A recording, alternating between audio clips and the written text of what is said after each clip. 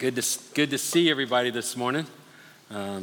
It's been, like I've said, it's been one of those weeks. I know and some of our staff members have had a difficult week. We have those, don't we? I'm pretty sure I'm not the only one here this morning that has difficult weeks. So if you remember last week, we talked about this book. I'm a church member. If you got one last week and you read it, there was a section in there about praying for your leaders, for your elders, and so forth. So this would have been a good week to pray for your leaders and for your elders and for your staff and for those around you, because at times our adversary likes to do things to kind of cause us to doubt or not to trust God, but because of what he has done, his faithfulness, we're able to see his goodness in the midst of difficulty. So it's been a good thing. If you did not last week pick up one of these books, it's called I Am a Church Member. Please do not get tied up in the term church member, okay, in the sense of trying to join an organization. That's not the idea. The idea as a member of the body of Christ, what does that look like? And this book does a great job of just really addressing some of those things of what does a member of the body of Christ look like. I got a hold of this book right before I went to Tanzania and was able to read some of it in Tanzania. When I came back, I got the elders to read it, and when we read it, we all kind of just felt like every member or every family in our church should have a copy of this book and to read it. And so they're out here. If you go out through these doors into the lobby, in the lobby to the left, there's a table there with some of those. If you didn't get one last week, please pick up one this week. We're giving one to each family in the church. If you want more than one, they cost us about $5 a piece. We're asking you to help in with that donation. If you're not able, don't worry about it. The message of this is that important. Just letting you know the cost there, and if you want to be a part of helping with that, that'd be great. Powerful book. Takes about 30 to 45 minutes to read. I'm encouraging. I wish everybody in our church could read this book, and the message that it has is very, very, very powerful. Also today is, if you walked in the lobby, you saw all the tables out in the lobby. Today is our Connected in Community. I've been talking about community. I've been talking about what does it look like to be the church, to be members of the body of Christ. And what does that look like? And how do we become participants? And so this week we have out there tables that are set up, has most of our ministries here at Mansfield Bible. You can go and talk. Now look, we're not expecting you to prick your finger and sign in blood and death do us part, all that kind of stuff like sometimes people worry about in the church, right? That's not the idea. The idea is that there would be a discussion, a discovery, if you will, of finding out where do you belong within the body of Christ. That we need to be part of the body. There's ministries out there that have to do with outreach and doing things in the community. There's ministries that have to do with the men's and women's. There's children's and there's students, and there's all kinds of opportunities out there. Go have a discussion with somebody at the table about how you can partake within the body of Christ, okay? The question that you need to be asking, in fact, if you've been following along with me, the question that you should be asking is how do I use this unique giftedness that God has given me as a member of the body of Christ within the body of Christ? What does that look like? And so that's an opportunity to do that. If you go out there and you're looking and you don't see a particular ministry you have a heart for, or you like maybe, I don't know, maybe you like to be part of a grief ministry, where maybe you want to be part of a hospital visit type ministry, where, preparing meals for those that are sick, those kinds of things, and you don't find something like that out there, then talk to me or talk to Greg Buckles or one of the elders or one of the staff, and let's talk about what does that look like and how you can be a part of that. Because really what the goal is to find how every member, every person within the body of Christ does its part within the body, that we might grow up into the fullness of him. And so that's kind of what's going on today. So when we leave, please take time to go out there. There's people out there that are very much in love with what they do and within the body of Christ, and you can see that, and the conversation will be worth it. As we've been doing, as I've been going through, today's kind of the wrapping up of our series that we've been talking about, community, growing together in oneness. It has been my prayer. I've been praying for this for a while now, for a couple of months. It is my prayer today as well, that God's Spirit would move within his people and help us to understand what oneness within the body of Christ looks like. If you notice that I've been jumping out of Ephesians chapter 4, if you take your Bibles and you turn there, in Ephesians chapter 4, if I can turn there, I think I still left it in my last page.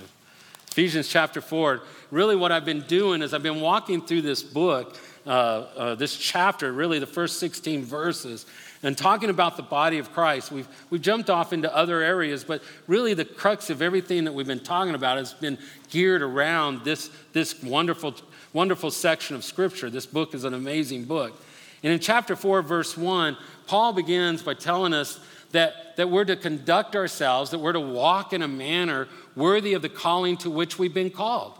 That the way that we live our lives, the way we conduct ourselves needs to reflect that calling, that great salvation that is ours in Christ Jesus. We talked about it in the previous weeks, that God had chosen us in chapter 1. God chose us, Jesus redeemed us, and the Holy Spirit sealed us. This great calling that is ours. It's what makes us a part of the body of Christ. If you've received Christ into your life, and you're trusting in him for your salvation, in him alone, then you're part of the body of Christ. You're a partaker in the promises of God and the partaker in the body of Christ. And so Paul is telling us that as members of the body of Christ, we're to conduct ourselves in a manner that reflects that calling that we have in Christ Jesus. And so that he begins to talk about that idea in verse 1 of chapter 4. It's really based on everything he has said in chapters 1 through 3 and the theology and the doctrine, the teaching that is there in those first 3 chapters. He now is beginning to tell us how it should work out in our lives. What does it begin to look like? And when he talks about walking in a manner worthy of the calling, he also tells us about some attitudes that we have, that we should have within the body of Christ. He talks about humility. He talks about gentleness. He talks about patience, forbearing one another in love. Those are key attitudes within the body of Christ and the way that we would conduct ourselves within the body of Christ. And he goes on and he talks about endeavoring to keep the unity of the Spirit in the bond of peace. You see, there's to be within the body of Christ, as we are conducting ourselves in a manner that fits the calling which he has called us, when we're walking with all humility, gentleness, patience, and forbearing one another in love, there's to be a determination on our part. There's to be an eagerness on our part to maintain what we have, the unity of the Spirit that we have, because the Spirit of God is in us and binds us together because of what he has done in the gospel of Jesus, Jesus has done in his death, his burial, and resurrection, placing us in the family of God, becoming partakers of the promise of God, that we as a body of believers need to have a determination about maintaining, keeping that unity of the Spirit in the bond of peace. It's extremely important, people of God. It's so important that when Paul talks about it, he gives us an example in the following verses. In verses 4, 5, and 6, he tells us there's one Spirit, there's one Lord, there's one God and Father who's over all, in all, and through all. The reason why unity in the body of Christ, why there needs to be an understanding of oneness within the body of Christ, is because there's a oneness within the Godhead.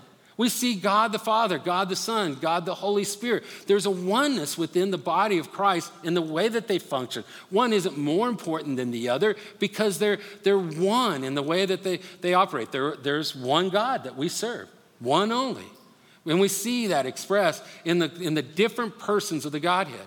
And so within the body of Christ, we also find ourselves in the same way, that there's one body, but there's many members, right? The way that our faith is expressed, the way our giftedness is expressed, there's different ministries, there's different ways that it's expressed, but there's still one body that operates in oneness because the Godhead is one.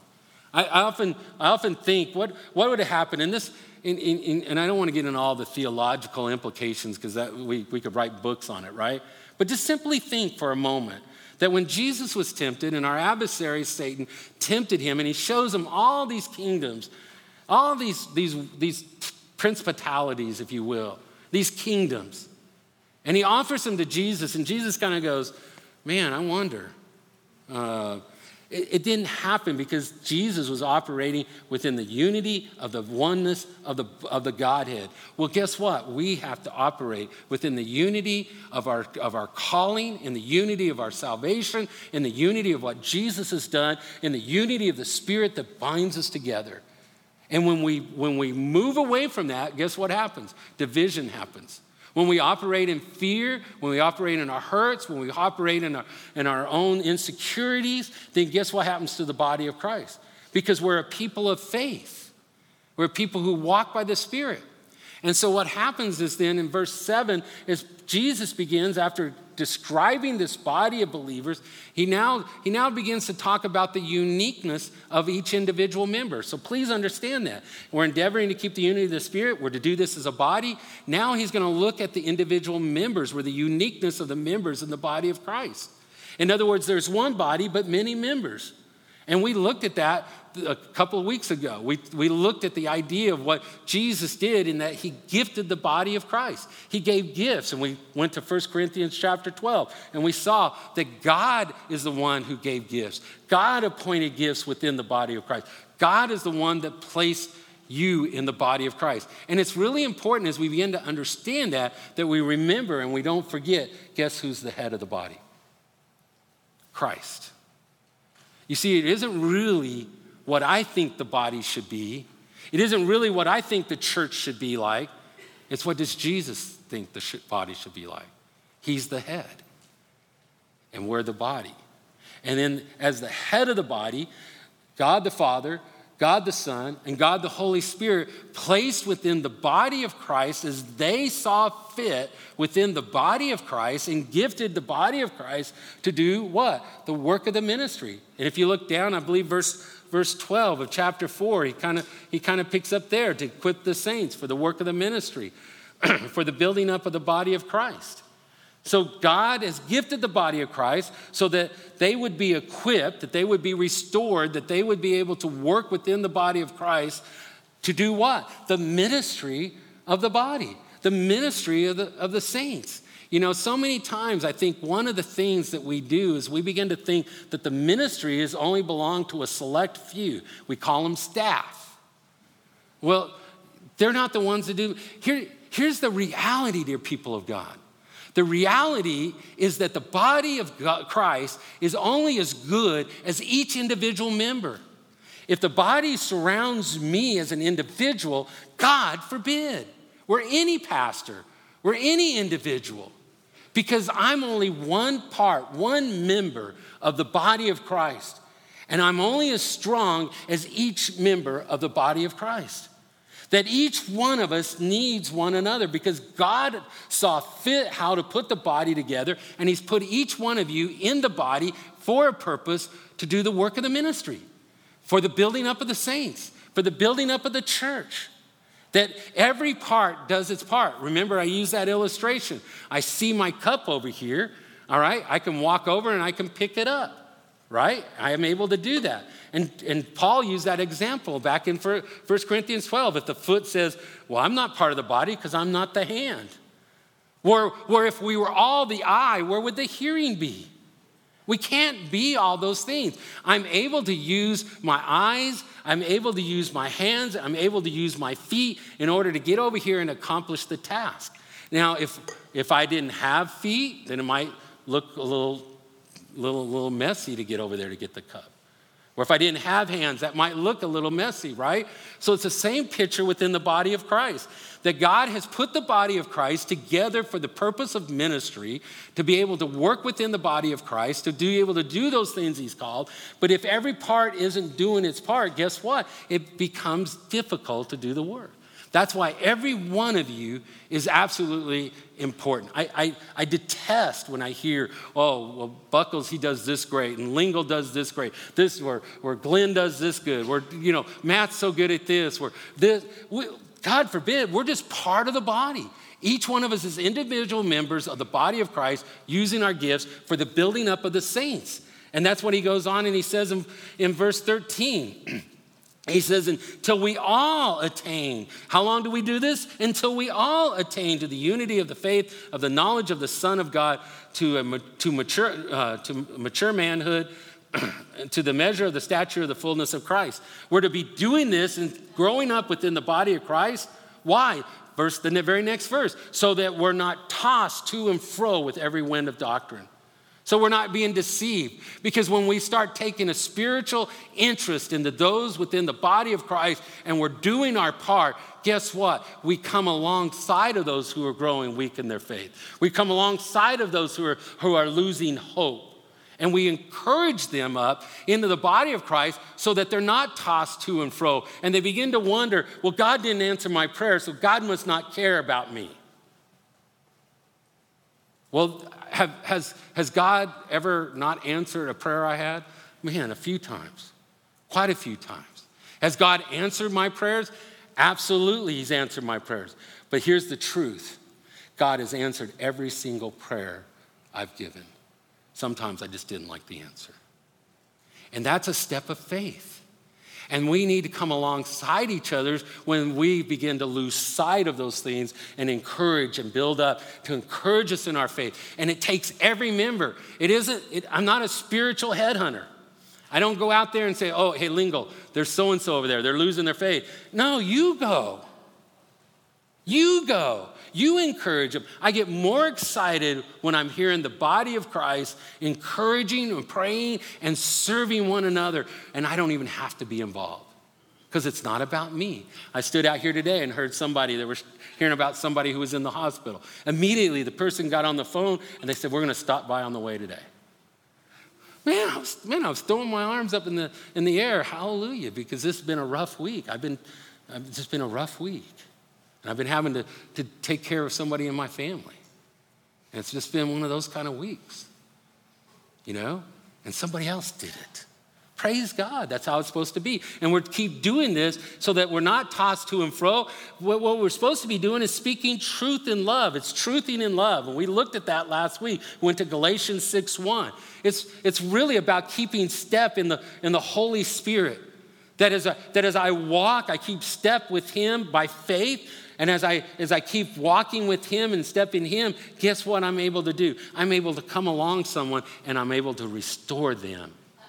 I'm able to encourage them in their faith and restore them into their faith. It's not me going and correcting, oh, they're wrong, I'm going to go fix that. And to be honest with you, many times I've failed in that area. If there's anybody standing in this room that understands the failure of that, it's me. And then so when I'm saying these things, I understand my weaknesses and I understand my own failures as a child of God.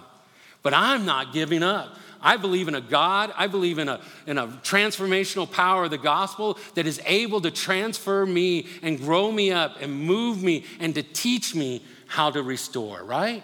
As I begin to walk by faith.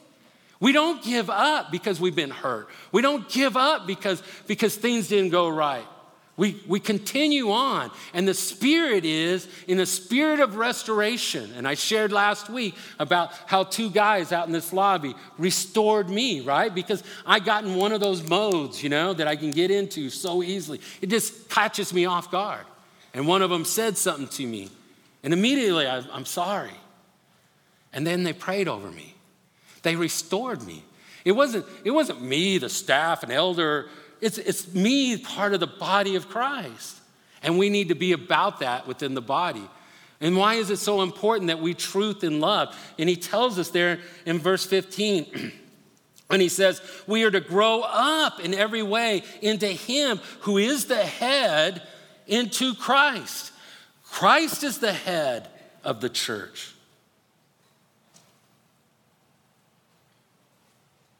Christ is the head of the church.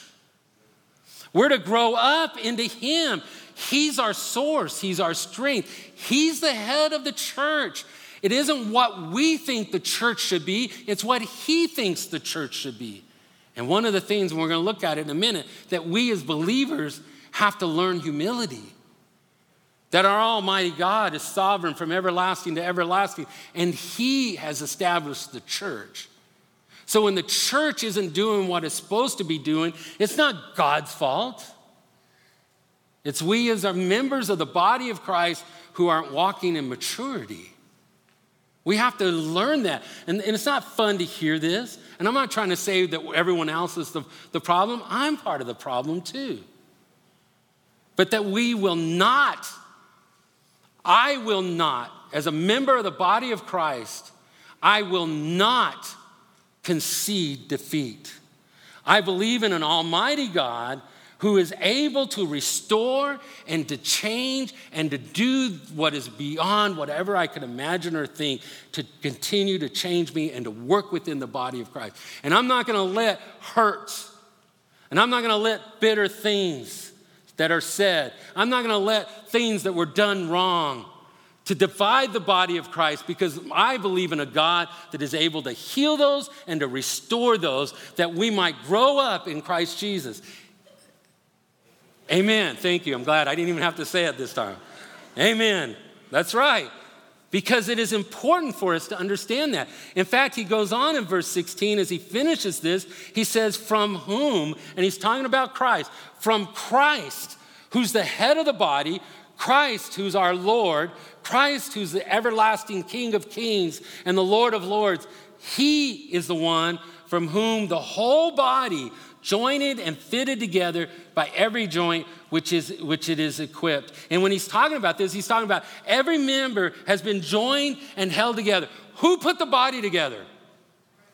Christ did, right? He equipped it. He joined the body together. Now what is the next thing he says? Look at it. He says, when each part is working properly. Don't run past that little word there, when. I circled it in my Bible.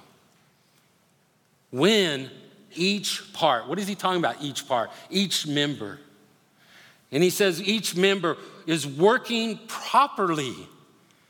As they understand, as the body understands, as the members of the body of Christ understands their unique giftedness and that they've been placed in the body of Christ for a purpose, as they begin to understand that and to function within the body in that way, guess what happens? The body begins to grow.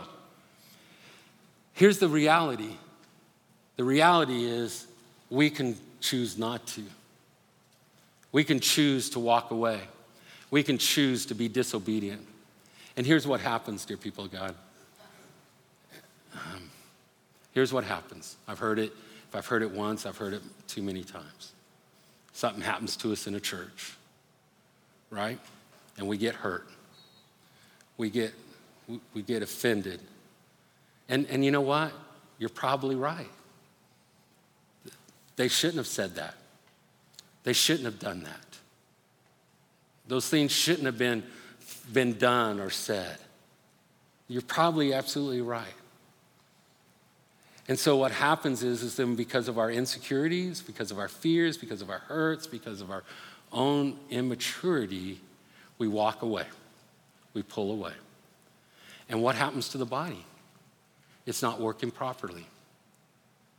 And what ends up happening is it's like me trying to walk over here and reach for a cup, but I don't have any hands. Or I see the cup. I see there's a cup on the front row over here, but I can't get there because I don't have any feet.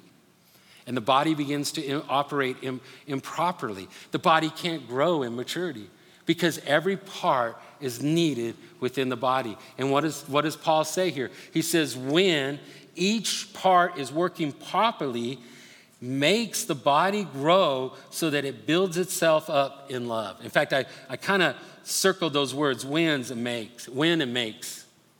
That when these things are happening, when the body is working together and it's working properly, it's growing up the body so that the body builds itself up in love. That there's a maturity that starts happening within the body of Christ. I immediately asked myself when I was thinking through all these things, I was like, well, what kind of mindset do we need as members? I mean, this is good to know, but is there a mindset that we should have as members of the body of Christ for these things to happen? It's easy for me to stand up here and say, yeah, well, you're hurt, you're supposed to forget it, right? Or you're hurt and you're supposed to give that over to God. There's so many more things involved in that, right? And it takes time, and it takes time to grow. It takes time for you to understand why you're hurt and understanding what God is wanting to do in your life. In my darkest moments is the times when I grow the most because God opens up a door into a closet in my life that I didn't even know was there. And then I'm able to recognize it. At first it hurts and it's ugly and it's not good and all that kind of stuff. But then I'm able to recognize it, and then I'm able to begin to pray about it, and I begin to ask God, how do you change that in my life? And I'm able to begin to work through it. So I don't want to make it sound like these are just little simple things, but what is the mindset that we should have? Go over to Philippians chapter 1, just a couple of pages to the right. In Philippians chapter 1, in verse 27, some of the guys heard me talk about this yesterday, but I'm not going to go in the detail I did yesterday. In verse 27, he says, only let your manner of life be worthy of the gospel of Christ. Hey, we just heard that in chapter 4, right?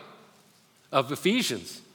So that whether I come and see you or am absent, I may hear of you that you are what?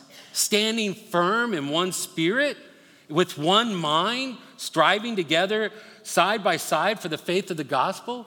You think unity, you think community was important to the Apostle Paul? You darn right.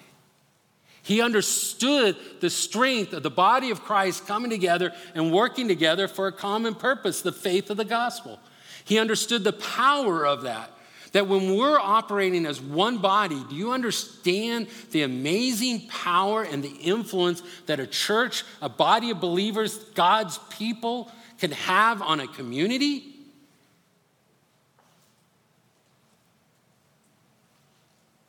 Do you understand the amazing influence that a body of believers, God's people, can have on a community when they begin to operate with one mind?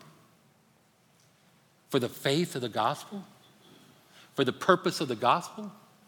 It's amazing. In fact, Paul goes on and he says, and not frightened in verse 28, in anything by your opponents. Guess what, dear people of God? You're going to have opponents. There's going to be adversaries. They took Jesus and they put him on the cross. You think people are going to like what we have to say sometimes? No. But there is a God who loves us, and he demonstrated his love towards us in that while we were still in our sins, while we were alienated, while we were separated from God, Christ died for us. And that's a message the world needs to hear. That's a message that people need to know. And there's going to be some people who are going to adamantly disagree with this, where they're going to want to change the message, where they're going to want to do all kinds of things. We're going to have opposition. Just get over it. We're going to. And he says, this is clear sign to them of their destruction, but of your salvation, and that from God. What did he just say? We're going to have opposition, but because we're operating as one, because there's striving together as one mind, one spirit for the purpose of the gospel, guess what? That means destruction for our opponents. For those that oppose the gospel. Do you think when Jesus was carrying the cross to the Mount Calvary that there was any moment that he was defeated? He willingly did it. He willingly gave up himself. He willingly put himself in that position in order that we might know of God's love and of the grace of God and the mercy of God. That's why he did it.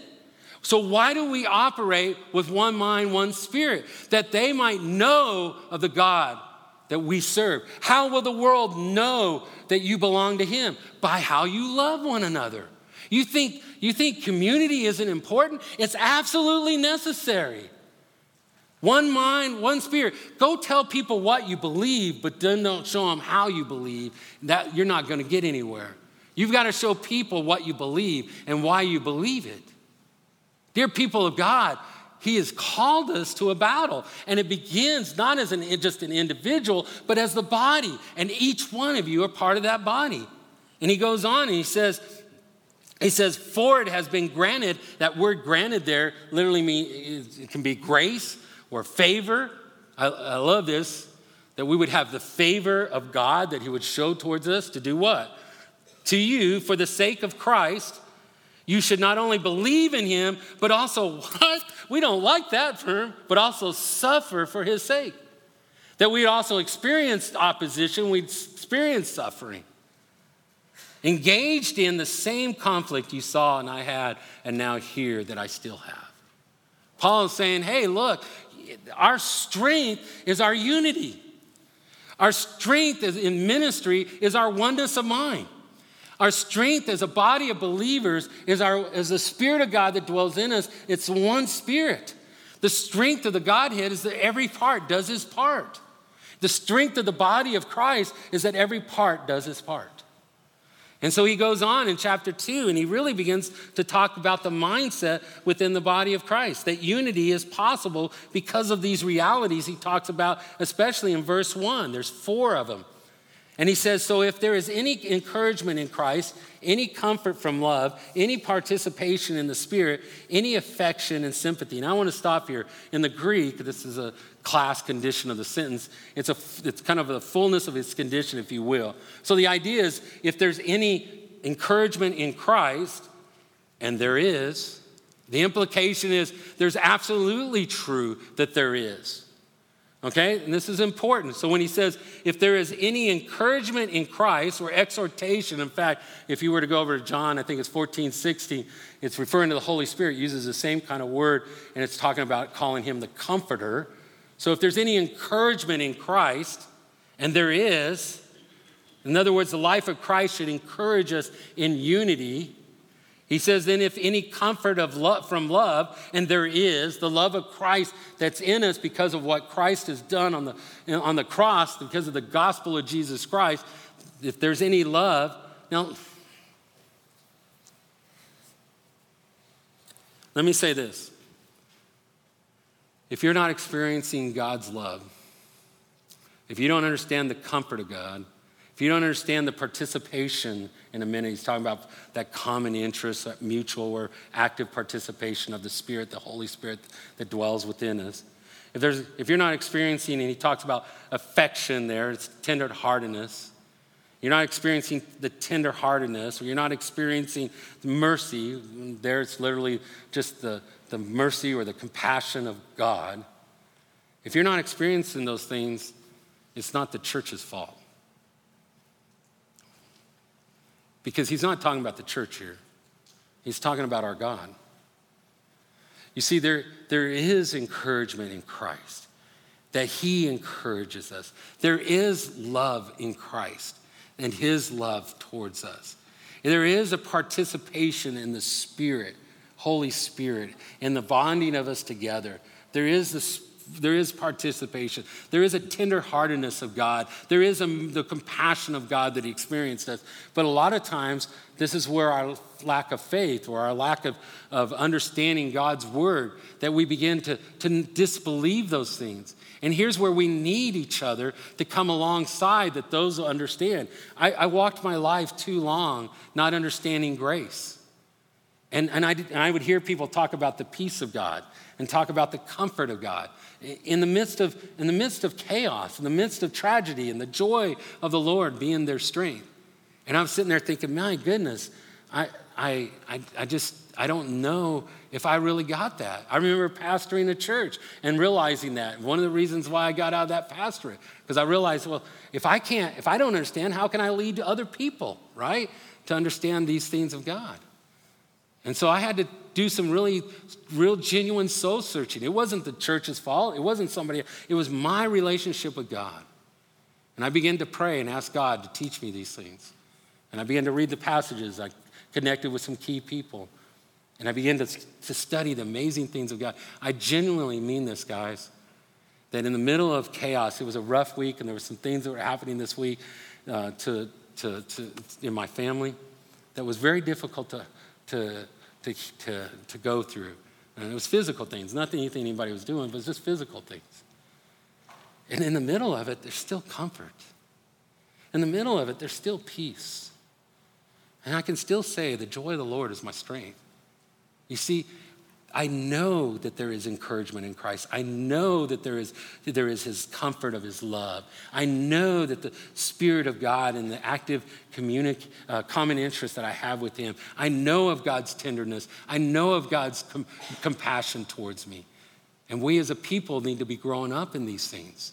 In fact, Paul goes on, he says that one of the expressions of this, you see in verse 2, complete my joy by being of the, there it is again, same mind, having the same love, being in full accord or one accord, and of one mind. Literally, the ideas for this is the faith of the gospel. He wants us to understand the strength of unity and the growth of our body, the body of Christ. In fact, he goes on, he says, in verse 3, do nothing from rivalry or conceit. In other words, that idea of rivalry is literally the idea of selfish ambition. We're self-seeking. And the other term there of conceit is the idea of vainglory or empty pride. These things destroy unity. When I only care about what I want in the church, dear people of God, I've walked away from keeping in step with the Holy Spirit. I've walked away from thinking about who's the head of the body. Do you remember Elijah, that great prophet? I want to get to heaven. I hope God has a place where I can watch it on a screen or something. You know, he's calling out fire and God laughs up the altar and then they kill all the prophets and Jezebel, that lady no one names their daughters after, that Queen Jezebel, that evil lady.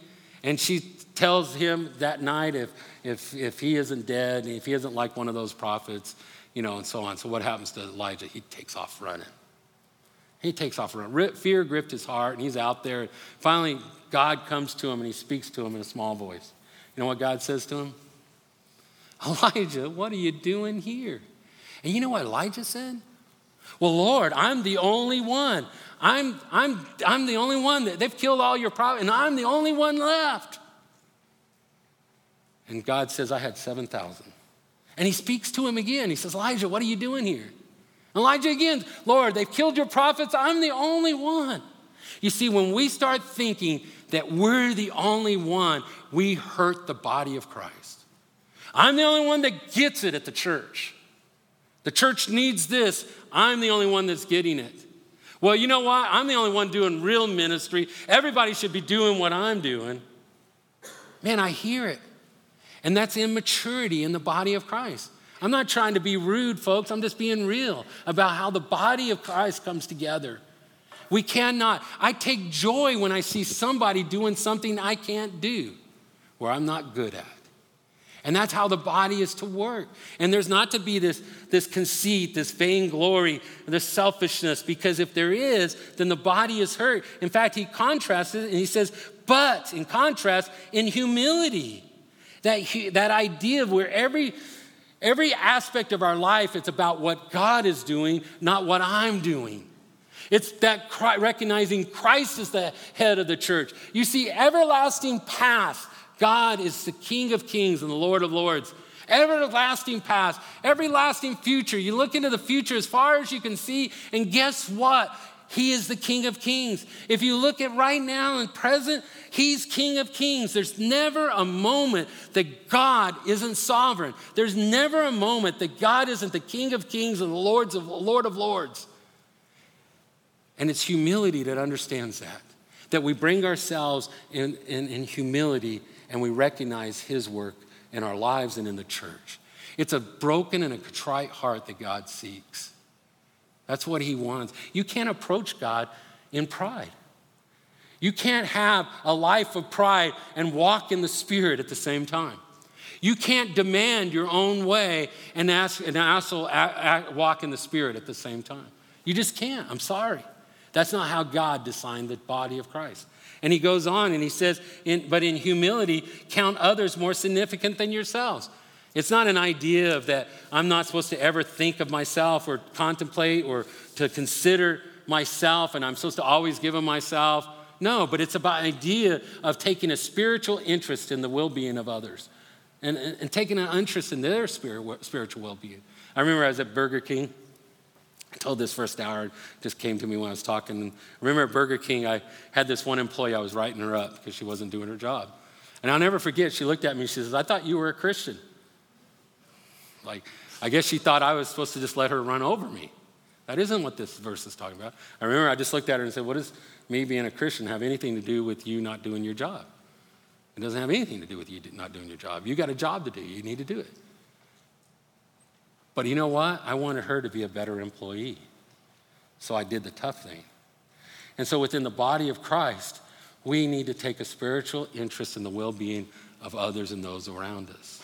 It doesn't mean we let people run over us, but it does mean that we take an interest in them. In fact, he continues that on, and he said, verse 4, let each of you look not only to your own interests, but also the interests of others.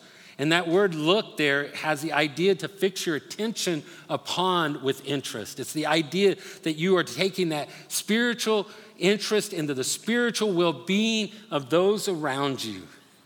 That's what we need to be about. That's to be the part of the body and how it's to grow. In fact, if Paul thought you didn't get it, he goes into the following verses, and I'm just going to read them as I close. He gives us the ultimate example. Verse 5, just listen as I read. Have this mind. You've been hearing one mind, right? One spirit. How many times did Paul say, have this mind, oneness of mind? He says, have this mind among yourselves, which is yours in Christ Jesus. In other words, if you're a child of God here this morning, you have this mind. You have the capacity to think this way. Have this mind among yourselves, which is yours in Christ Jesus, who, though he was in the form of God, did not count equality with God a thing to be grasped. Even though he was God, he didn't hang on to that. But what? Made himself nothing, taking the form of a servant, being born in the likeness of men, and being found in human form, he, what? Humbled himself. You see, you can't approach God with pride. You can't walk after God in pride. You have to humble yourself. Humility. Christ humbled himself. He humbled himself by becoming obedient to the point of death, even death on a cross. You see, when he went to the cross, he humbled himself.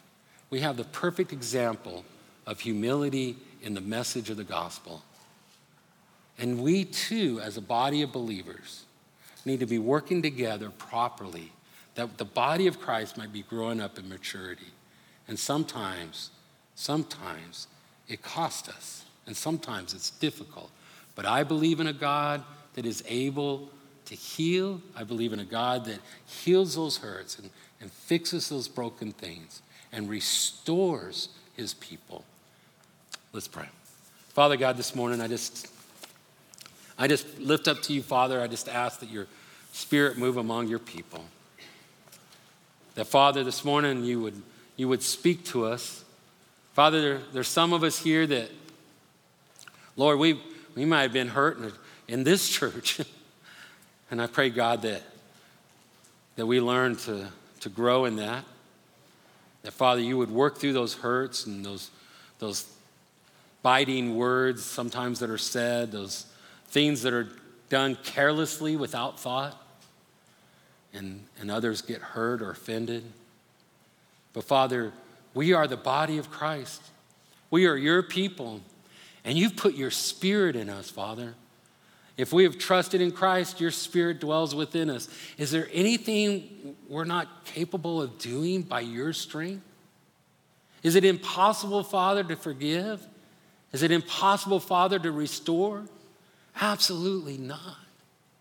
That, Father, you're able to do above and beyond what we could ever imagine or think. That, Father, your love is immeasurable and it's beyond our understanding.